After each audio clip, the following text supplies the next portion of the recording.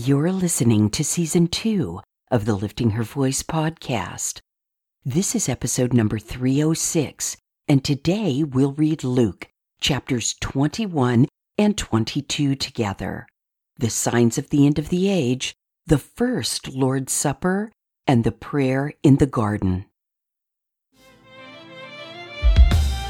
Welcome to the Lifting Her Voice podcast, Season 2. I'm your host, Joy Miller, and I invite you to grab your Bible and join me from the beginning, simply reading God's Word together. We built some spiritual muscles in 2020 with just the New Testament, but this year we're going all out, cover to cover, Old Testament and New. So whether with your first cup in the morning, your commute to work, or as the last thing on your mind before sleep, God's Word will equip you for every good work. I'm really glad you're here.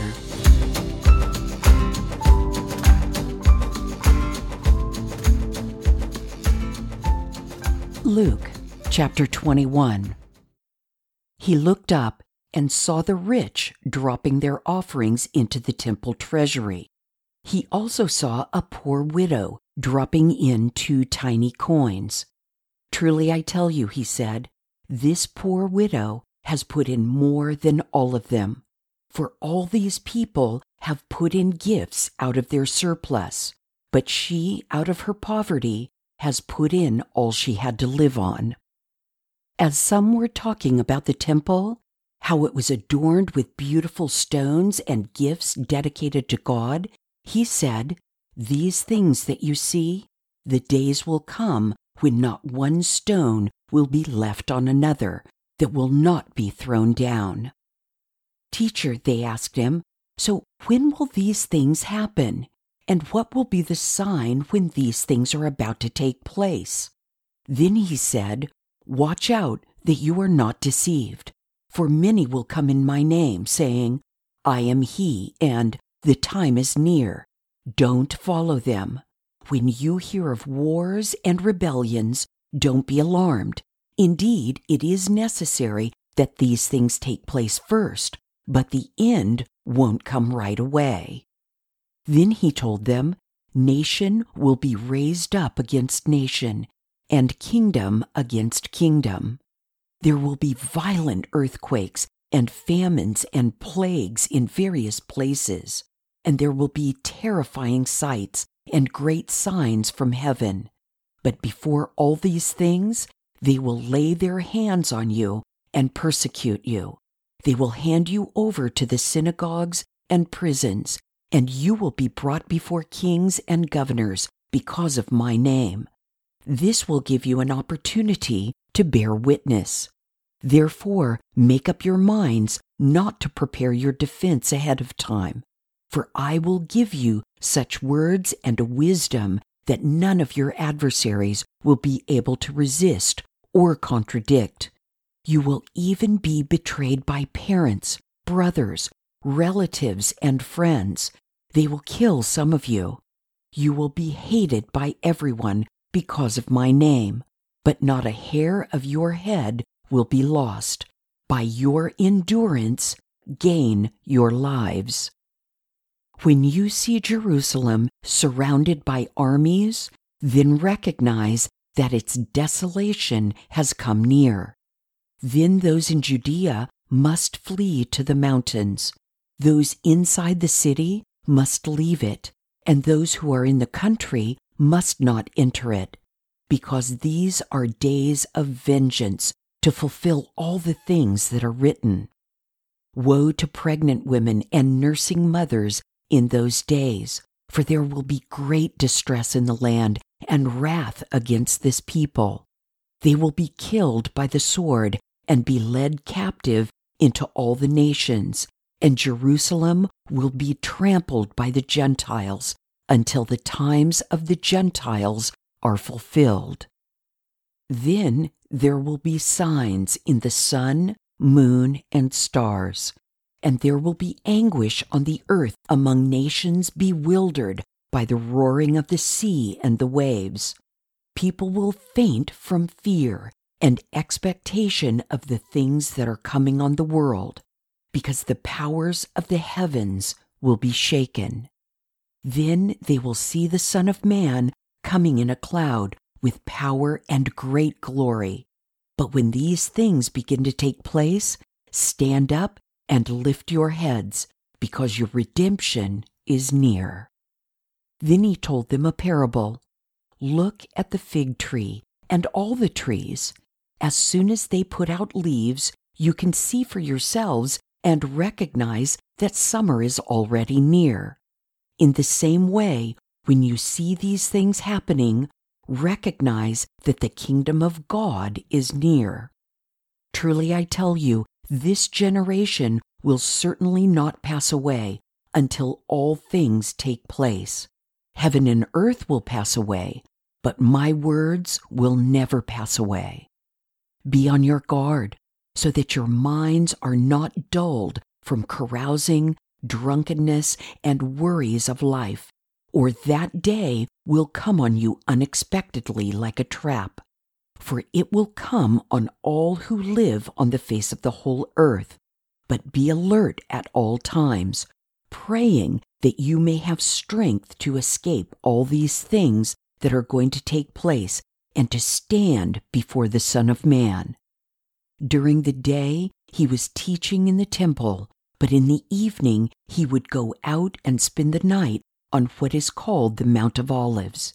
Then all the people would come early in the morning to hear him in the temple. Luke chapter 22. The festival of unleavened bread, which is called Passover, was approaching. The chief priests and the scribes were looking for a way to put him to death, because they were afraid of the people. Then Satan entered Judas, called Iscariot, who was numbered among the 12. He went away and discussed with the chief priests and temple police how he could hand him over to them. They were glad and agreed to give him silver, so he accepted the offer and started looking for a good opportunity to betray him to them when the crowd was not present. Then the day of unleavened bread came, when the Passover lamb had to be sacrificed. Jesus sent Peter and John, saying, "Go and make preparations for us to eat the Passover." "Where do you want us to prepare it?" they asked him.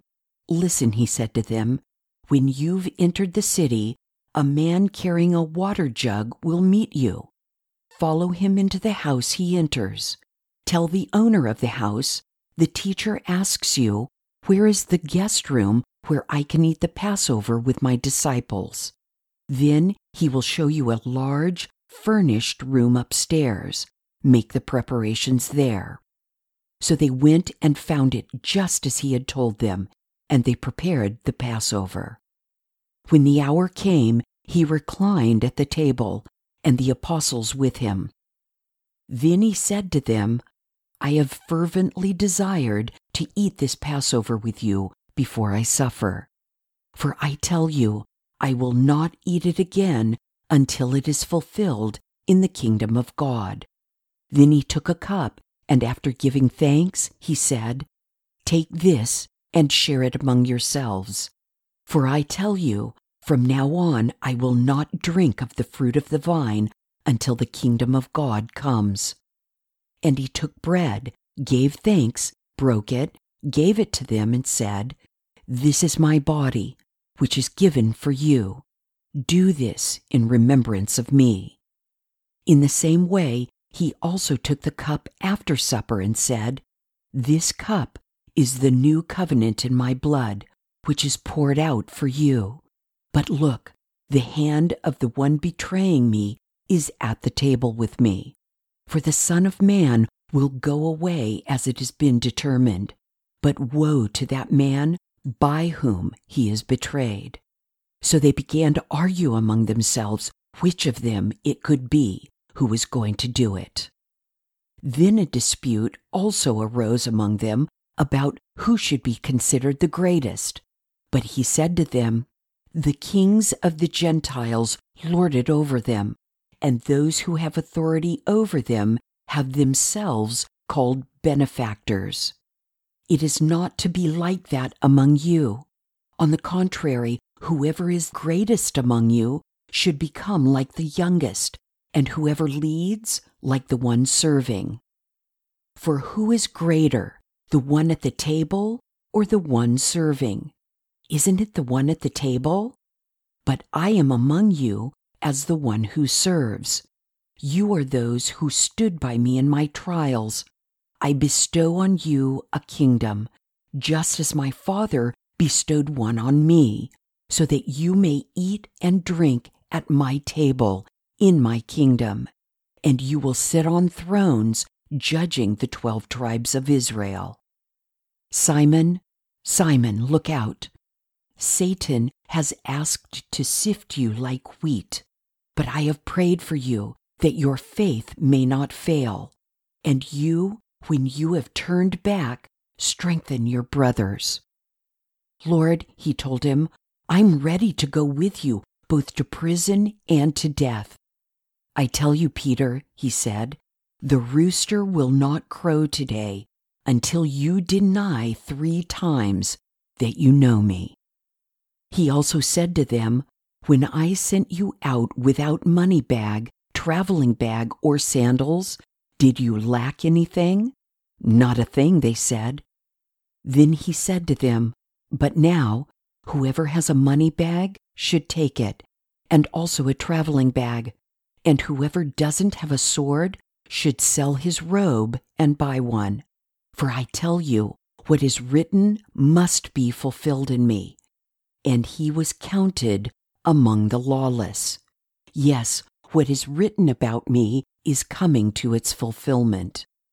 Lord, they said, look, here are 2 swords. That is enough, he told them. He went out and made his way as usual to the Mount of Olives, and the disciples followed him. When he reached the place, he told them, pray that you may not fall into temptation. Then he withdrew from them about a stone's throw, knelt down, and began to pray. Father, if you are willing, take this cup away from me. Nevertheless, not my will, but yours be done. Then an angel from heaven appeared to him, strengthening him. Being in anguish, he prayed more fervently, and his sweat became like drops of blood falling to the ground. When he got up from prayer and came to the disciples, he found them sleeping, exhausted from their grief. Why are you sleeping? He asked them. Get up and pray, so that you won't fall into temptation. While he was still speaking, suddenly a mob came, and one of the 12, named Judas, was leading them. He came near Jesus to kiss him. But Jesus said to him, Judas, are you betraying the Son of Man with a kiss? When those around him saw what was going to happen, they asked, Lord, should we strike with the sword? Then one of them struck the high priest's servant and cut off his right ear. But Jesus responded, no more of this. And touching his ear, he healed him. Then Jesus said to the chief priests, temple police, and the elders who had come for him, have you come out with swords and clubs as if I were a criminal? Every day while I was with you in the temple, you never laid a hand on me. But this is your hour and the dominion of darkness. They seized him, led him away, and brought him into the high priest's house. Meanwhile, Peter was following at a distance. They lit a fire in the middle of the courtyard and sat down together, and Peter sat among them. When a servant saw him sitting in the light and looked closely at him, she said, this man was with him too. But he denied it. Woman, I don't know him. After a little while, someone else saw him and said, you're one of them too. Man, I am not, Peter said. About an hour later, another kept insisting, this man was certainly with him, since he's also a Galilean." But Peter said, "Man, I don't know what you're talking about." Immediately, while he was still speaking, a rooster crowed. Then the Lord turned and looked at Peter. So Peter remembered the word of the Lord, how he had said to him, "Before the rooster crows today, you will deny me 3 times." And he went outside and wept bitterly. The men who were holding Jesus started mocking and beating him. After blindfolding him, they kept asking, "Prophesy, who was it that hit you?" And they were saying many other blasphemous things to him. When daylight came, the elders of the people, both the chief priests and the scribes, convened and brought him before their Sanhedrin. They said, "If you are the Messiah, tell us." But he said to them, "If I do tell you, you will not believe. And if I ask you, you will not answer. But from now on, the Son of Man will be seated at the right hand of the power of God." They all asked, "Are you then the Son of God?" And he said to them, "You say that I am." "Why do we need any more testimony?" they said, "since we've heard it ourselves from his mouth." A lot is happening in these 2 chapters. Jesus' time has almost come, and significant events preceded his crucifixion, burial, and resurrection. Almost all of chapter 21 is taken up with Jesus explaining to his disciples how to recognize the signs of the end of the age.